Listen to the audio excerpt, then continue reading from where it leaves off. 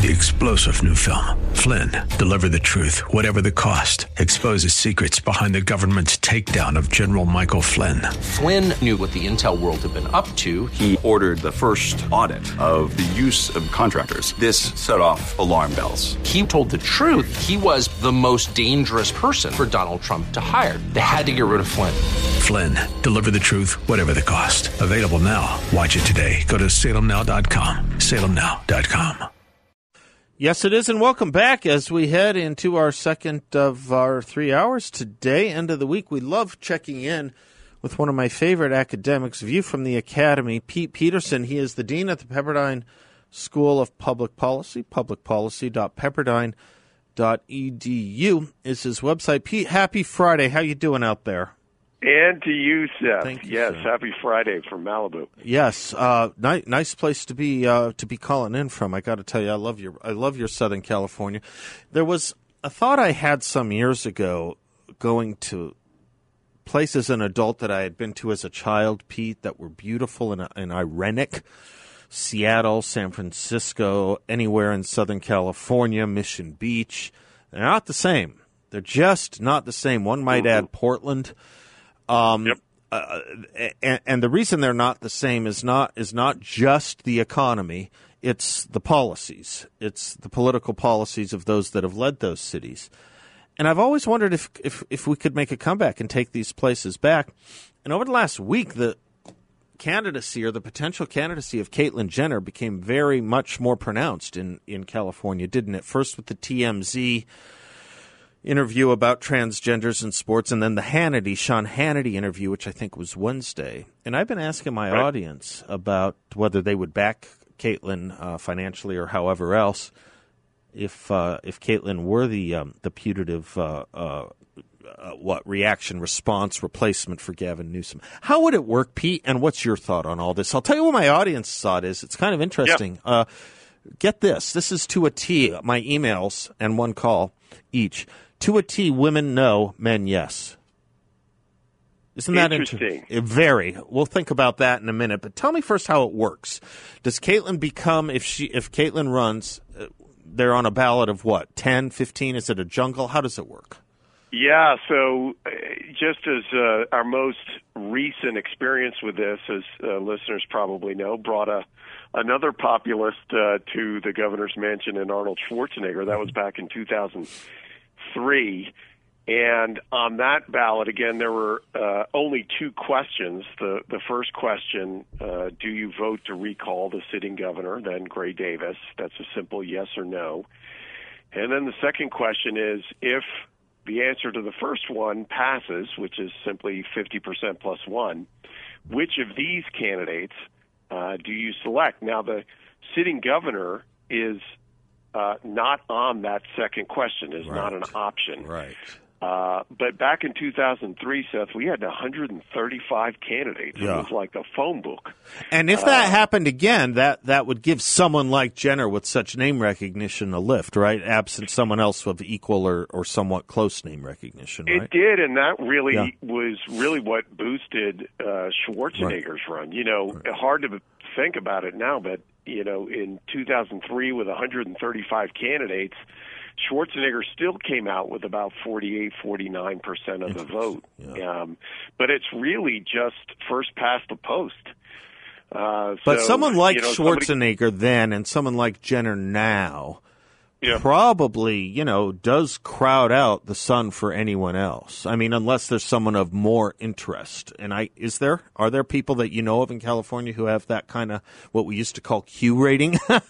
Yeah, no, there's certainly no one of that name recognition. In full disclosure, we do have Kevin Faulconer with us as a visiting professor, and I think really as someone who's actually led a major American city in San Diego, he is an extremely credible candidate. But regarding name recognition, that's a challenge that anyone outside of a Jenner-type candidate is going to have. Now, and particularly acute in California because of the wide media market, right? I mean, it's easier to have no name recognition in Rhode Island than it is in California. That's absolutely right. And, of course, the other complicating factor is, will a Democrat break from the pack to put his or her name into consideration for that second question? This, of course, was always the big, item for palace intrigues back in 2003. It ended up being the sitting Lieutenant Governor, Cruz Bustamante, who, as it was becoming better understood that the recall was going to pass, decided to put his name in on that second question. And so because it is, first past the post and we could have well over 100 candidates, how those votes get split up and whether they get split between Democrats and Republicans is really a bunch of kind of known unknowns that we have for the fall. Well, call me crazy if you want, Pete. From sitting here, though, watching the interview as I did with Hannity and watching the response on Twitter a little bit, some awfully nasty stuff from the left that Jenner's taking as incoming. Excuse me. It seemed to me that it was plausible Caitlyn Jenner could win. Is it plausible to you? Let's make this easier for you probably and me. Let's assume Faulkner, for whatever reason, doesn't run.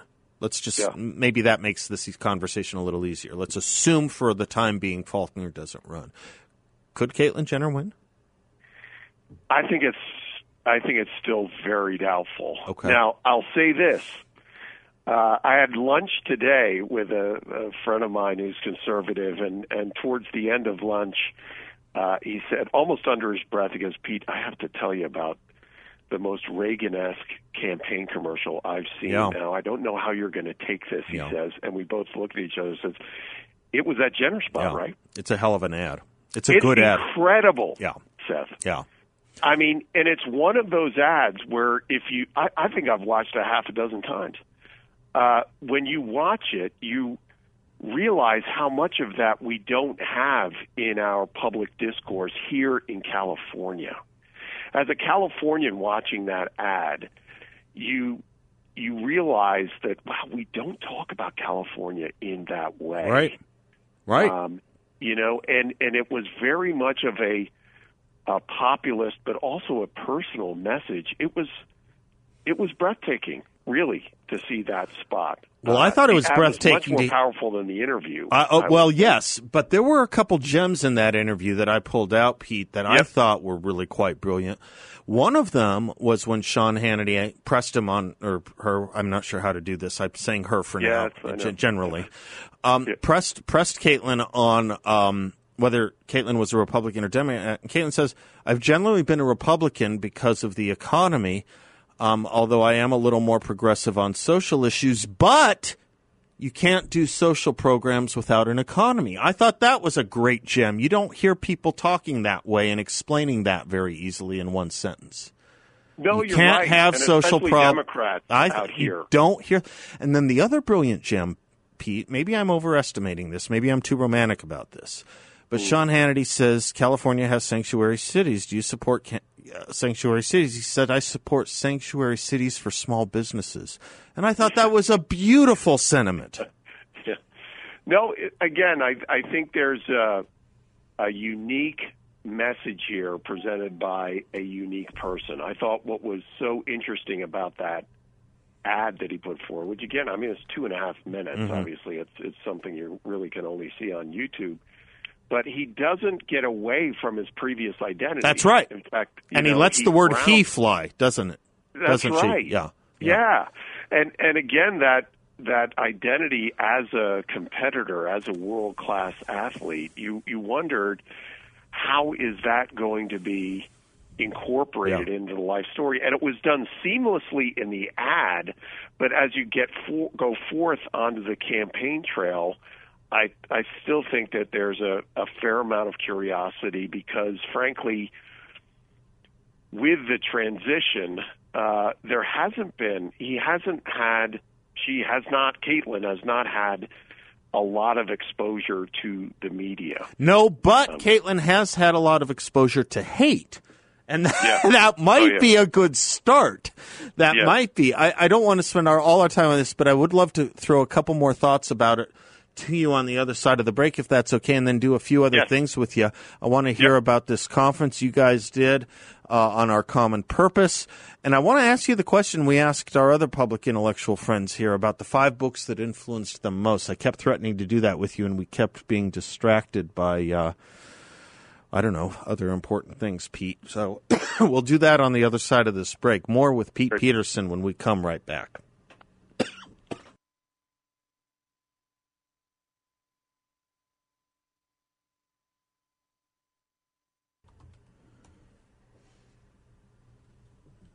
Welcome back to the Seth Leibson Show. Delighted to be talking politics and policy with Pete Peterson. He's the dean at the Pepperdine School of Public Policy, one of the good schools, one of the few. If you're interested in a graduate degree in public policy, this is where you want to go. Pepperdine Graduate School of Public Policy. Pete is their is the fantastic leader of their great faculty there. We were talking a little bit about California. Pete, you said you didn't think Caitlin could win. Is that a separate answer from whether you think Gavin Newsom will be recalled?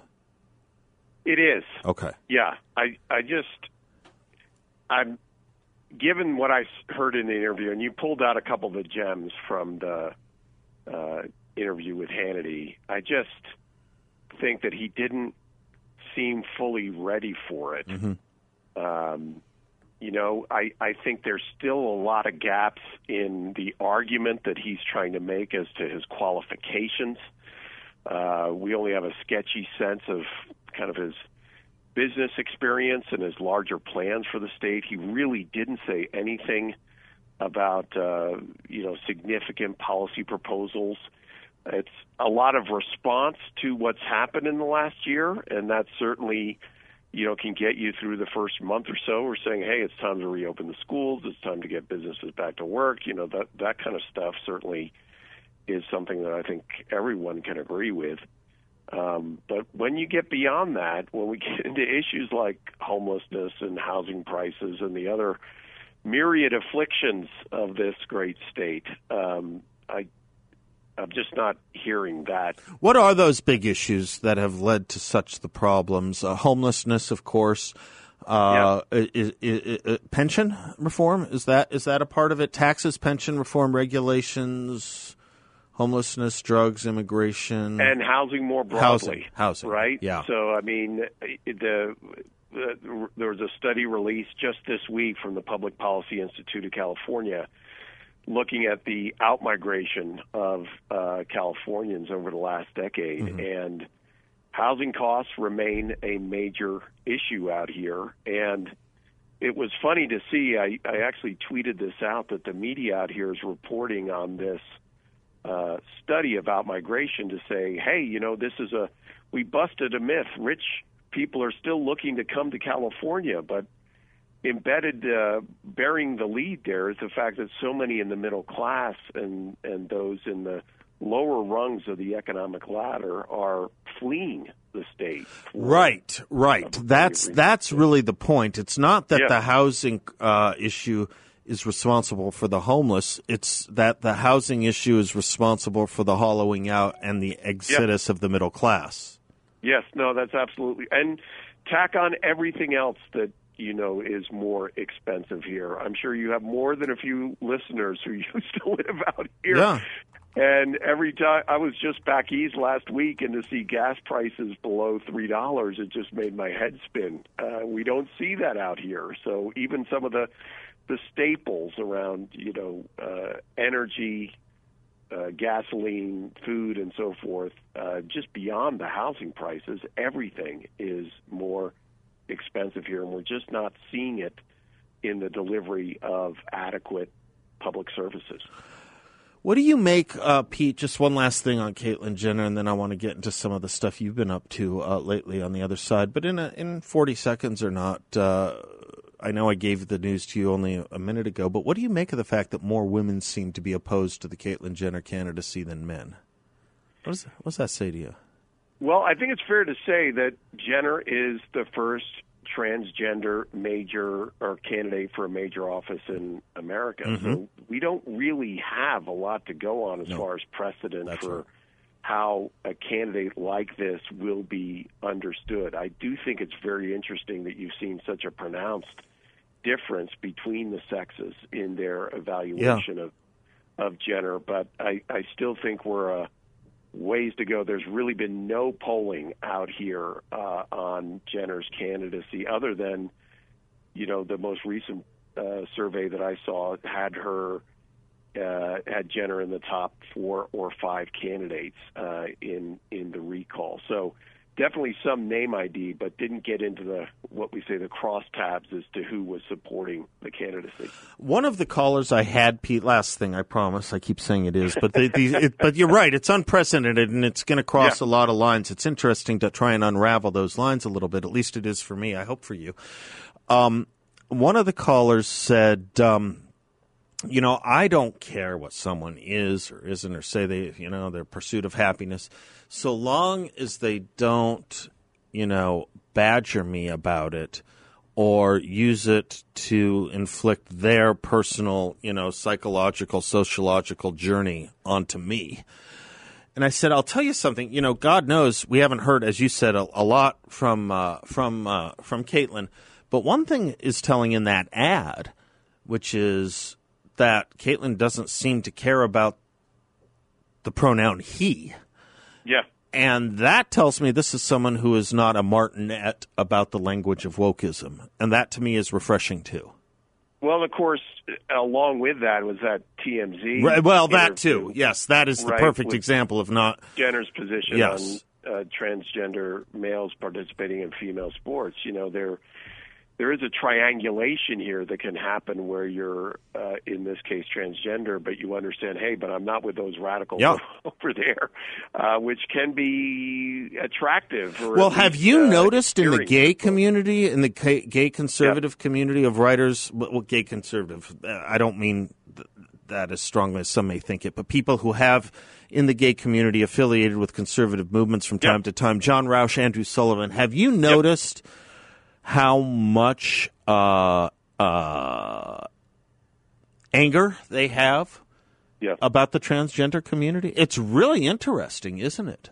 It is, and especially from lesbians in that community. Right. The understanding that they've been making the argument for years that they are that sex is a real difference. Oh, yeah, no, the biological part of this seems to be foremost in the minds of people like Sullivan, Rauch, and as you were saying. Yeah, it's a very interesting crisscrossing of values here. It is. And again, without precedent. So without precedent, yeah. See, I think everyone in my audience would have gotten behind Richard Grinnell. I think this is just still a little yet different, isn't it? We move fast, but we aren't there quite yet, maybe. Well, and again, to see someone who was so prominent as a male, right, and not only in their athletic pursuits, but also in the Kardashians. It's a fair point. This was the beau ideal of a male in 1976, right? This is what men wanted to be. Yeah, that's a good point. All right, I want to talk intellectual influences on you, Pete. Thank when we you, come Seth. back. Let's return. Okay, I'm Seth Leibson. He's Pete Peterson. We'll be right back. Leland, don't go away. I'm curious on your perspective, too. Be right back.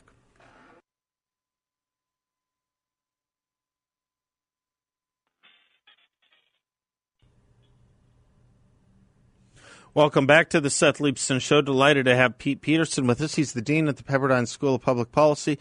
From time to time we do this. It's a fun exercise. We're going into summer. It's a good time for reading. We had asked Pete, several of our hosts, what the 5 most influential books were on their political thinking. And I thought it would be fun to go through yours. Mine are influencing my thinking. A New Birth of Freedom by Harry Jaffa, The Dream and the Nightmare by Myron Magnet, Witness by Whittaker Chambers, Conscience of a Conservative by Barry Goldwater, And probably my fifth one is Breaking Ranks by Norman Podhoretz. I think those had the biggest influences on my political thinking. I wonder what your five would be. Well, for me, I have to start with Tocqueville. Okay. Democracy in America. And how that influenced my political thinking is it's a book that helps you understand that America is a different place. And that sounds very simple in one sense, but I think one of the great important principles of conservatism is that culture matters, and that policy ideas that work in one place may not work in another. And Democracy in America is just that book that, for me, was bracing in helping me to read things where I said, oh, yeah, so this is actually 150 years old, right? Or 180 years old, that this has always been true, right? What he said about America, and it's the importance of civil society and the importance of mores, and that it's a commercial republic, and the importance of religion. Religion plays a hugely important. Yep, really one of the first institutions of the country. He says, yes. That's right. Yeah, that's right. So I have to put that first. Great. No one else did, by the way. That's great. I love it. I know. That's I know. interesting. Important for me. Second is Nisbet's Quest for Community. And again, early 1950s. He's a Berkeley professor at Berkeley at the time, and essentially looks out at a country that is, going through really these radical changes after World War II, with the increase of the Cold War and the prospects of a Cold War, and sees people sensing their alienation and disconnection from one another. And once again, and refers to Tocqueville really throughout the book, says basically it's a call to Americans to realize that the things that really are going to give us a sense of identity and connection to one another are these connections to our local communities, and essentially goes against kind of these radical notions of certainly communism on one side. He's speaking to a world that's just getting to understand the real perils of communism. No, but that's a hugely important thing that Nisbet was on to. When did he write that? Mid-50s, somewhere in there? 53. 1953. So this is a hugely important thing that we conservatives struggle with, because Nisbet, in his Quest for Community book, as I recall it, one of the elements he goes into is the obvious importance of community, and how we as human beings require it buried in our deeply held deeply embedded human nature, but that there are these other ideologies, as you pointed out, Pete, like communism, which it shares the same cognitive community, that we guard again. When in a free republic we seek community, we have to have a better alternative than what communism proposes. That's where we've been shy. We have this with kids. We have this with children and youth. And perhaps it's too Manichaean, but I've always believed young boys either join the Boy Scouts or the Bloods and Crips. My point being, they want to join something. Yes. They want strong medicine. And, the Bloods and the Crips are strong medicine. So too is Al-Qaeda, by the way, when we see, Southern Californian kids joining it. That's strong medicine too. Maybe we're not offering a strong medicine about the West. Can we return to that when we come back on the other side of this break? You can't, in other words, raise a kid in a vacuum and expect them to make the right choice when they're seeking strength. This is why fathers are important. It's why Boy Scouts are important. It's why good cultural organizations are important. It's why the right community building is important. Pete will share his thoughts on that when we come right back.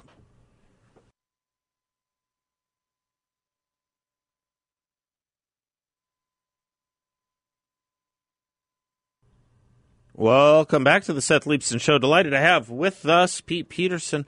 He is the dean of the Pepperdine School of Public Policy. Publicpolicy.pepperdine.edu is the website for Pete's organization, his graduate school, which I can't recommend highly enough. The books that have influenced Pete. Pete, you've given me Alexis de Tocqueville. You've given me Robert Nisbet. If you want to say more on Nisbet, that's fine. Or if you want to take me to a third, either way. No, I think I just wanted to maybe put a finer point on what you were saying about the importance of community and attachment, and why I think the book is both timeless but also timely. I'm seeing more and more people quoting Nisbet, and that book in particular, given what we're seeing around the country with these extremely high levels of self-reported loneliness, and obviously the issues around suicide and the so-called deaths of despair. So I do think it's really a book for our time as well. The next one I'm going to go to is maybe might seem a little counterintuitive, as it was actually written by a self-described progressive, but I still think it's been an important one for me, is Jonathan Haidt's The Righteous Mind. I don't know anything about it. Tell me about it.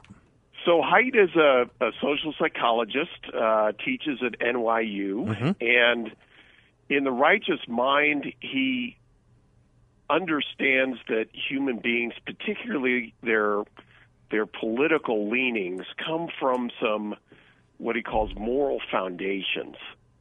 And there are these 5 moral foundations that range in a culture everywhere from holding certain things sacred to calling or promoting a sense of fairness. And depending on where you are on that spectrum, you will then, in the survey work that they've done, that people on the left will gravitate towards certain motivations, people on the right will gravitate toward others.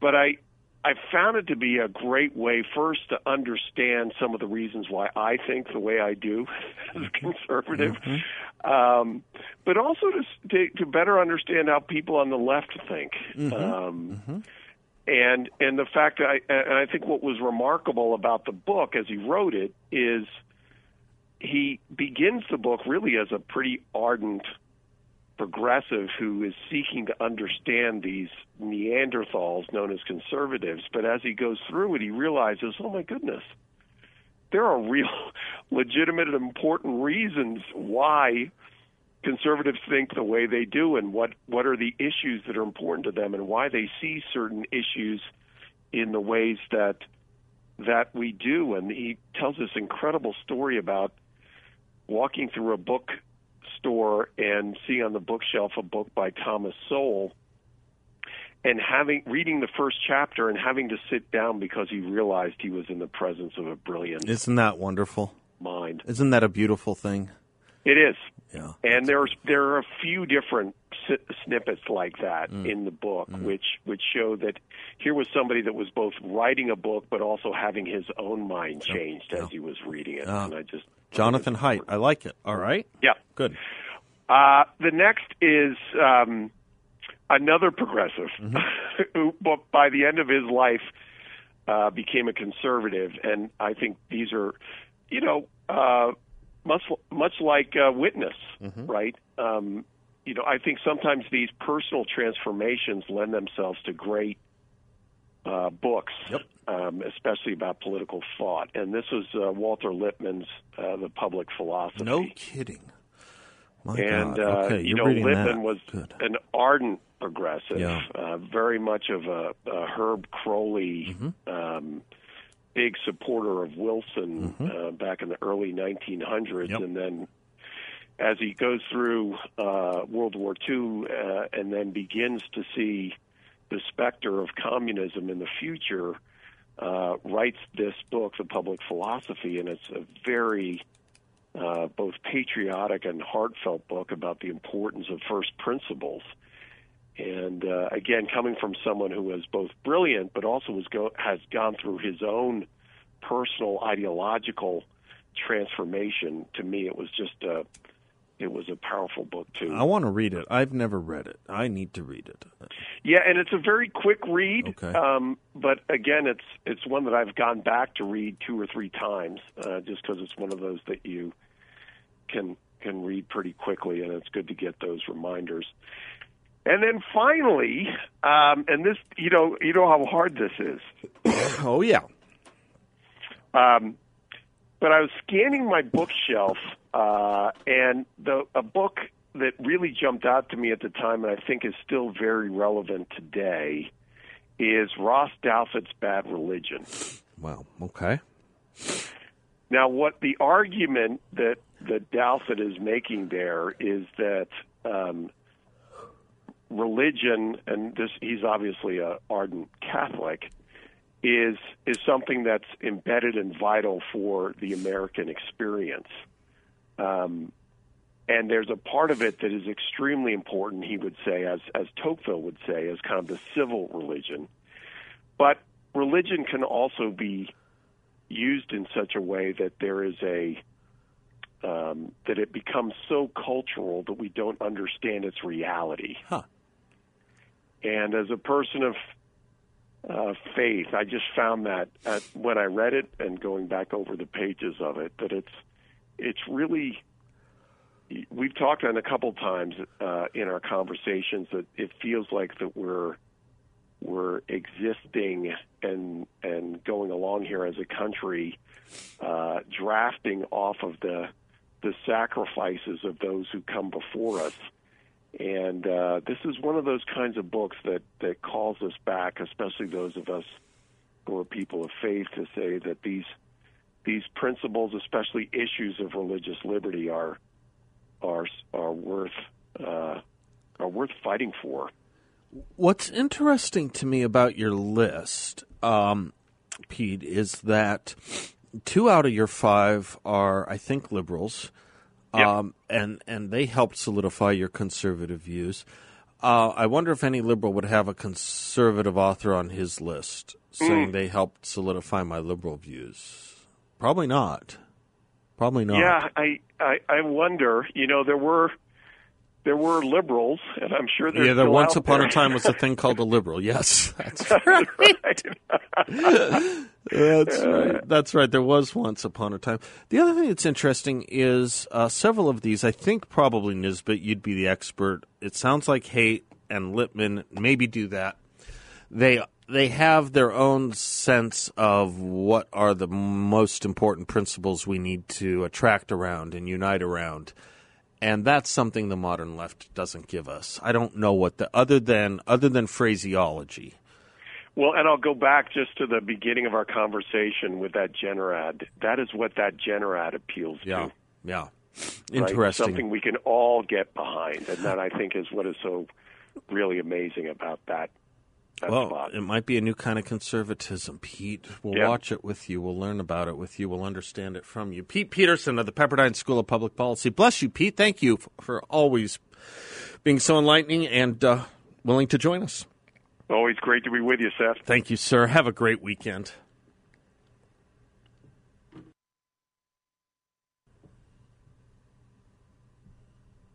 Welcome back to the Seth Leibson Show. Leland is in Phoenix. Hi, Leland. How you doing? I'm well. How are you? Well, I'm pretty good. I just called in to respond to your question, where you were wondering why every single woman you've talked to says they just could not get behind a transgender woman as governor.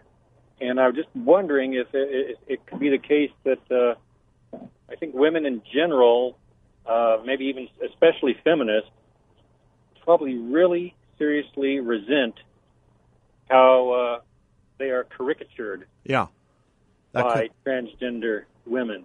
I mean, that and probably not a lot of goodwill has been engendered among them the last few years with them having to worry about who they and their daughters might have to share their dressing rooms. I think that's all there, Leland. I think you're right. I did have a woman listener email me and say I could vote for Caitlyn Jenner, but I would want to know what Caitlyn Jenner's views are on education and treating transgenderism as normal in the classroom. That's interesting. That is not a question Hannity asked. Playing sports is one thing, but what about treating it as just one of several other lifestyle choices that we can encourage children to pursue? That would be a tougher question, and that would be an important answer to have, Leland. You're right about that. Thank you, sir. Well, this is going to be fun. This is going to be really fun. Steve Zabin coming up in the next hour, right up the top of the hour, per my producer, Bill, who says I am the Steve Sabin of sports, and Steve Sabin is the Seth Leibson of... I did it wrong? What? I'm the Steve Sabin of politics, and I'm not the Steve Sabin of sports. I'm the Steve Sabin of politics. He's the Seth Leibson of sports. He better not be the Seth Leibson of sports. If he's the Seth Leibson of sports, he has no career. He's got a tremendous sports career. He's going to be with us next. We'll be right back.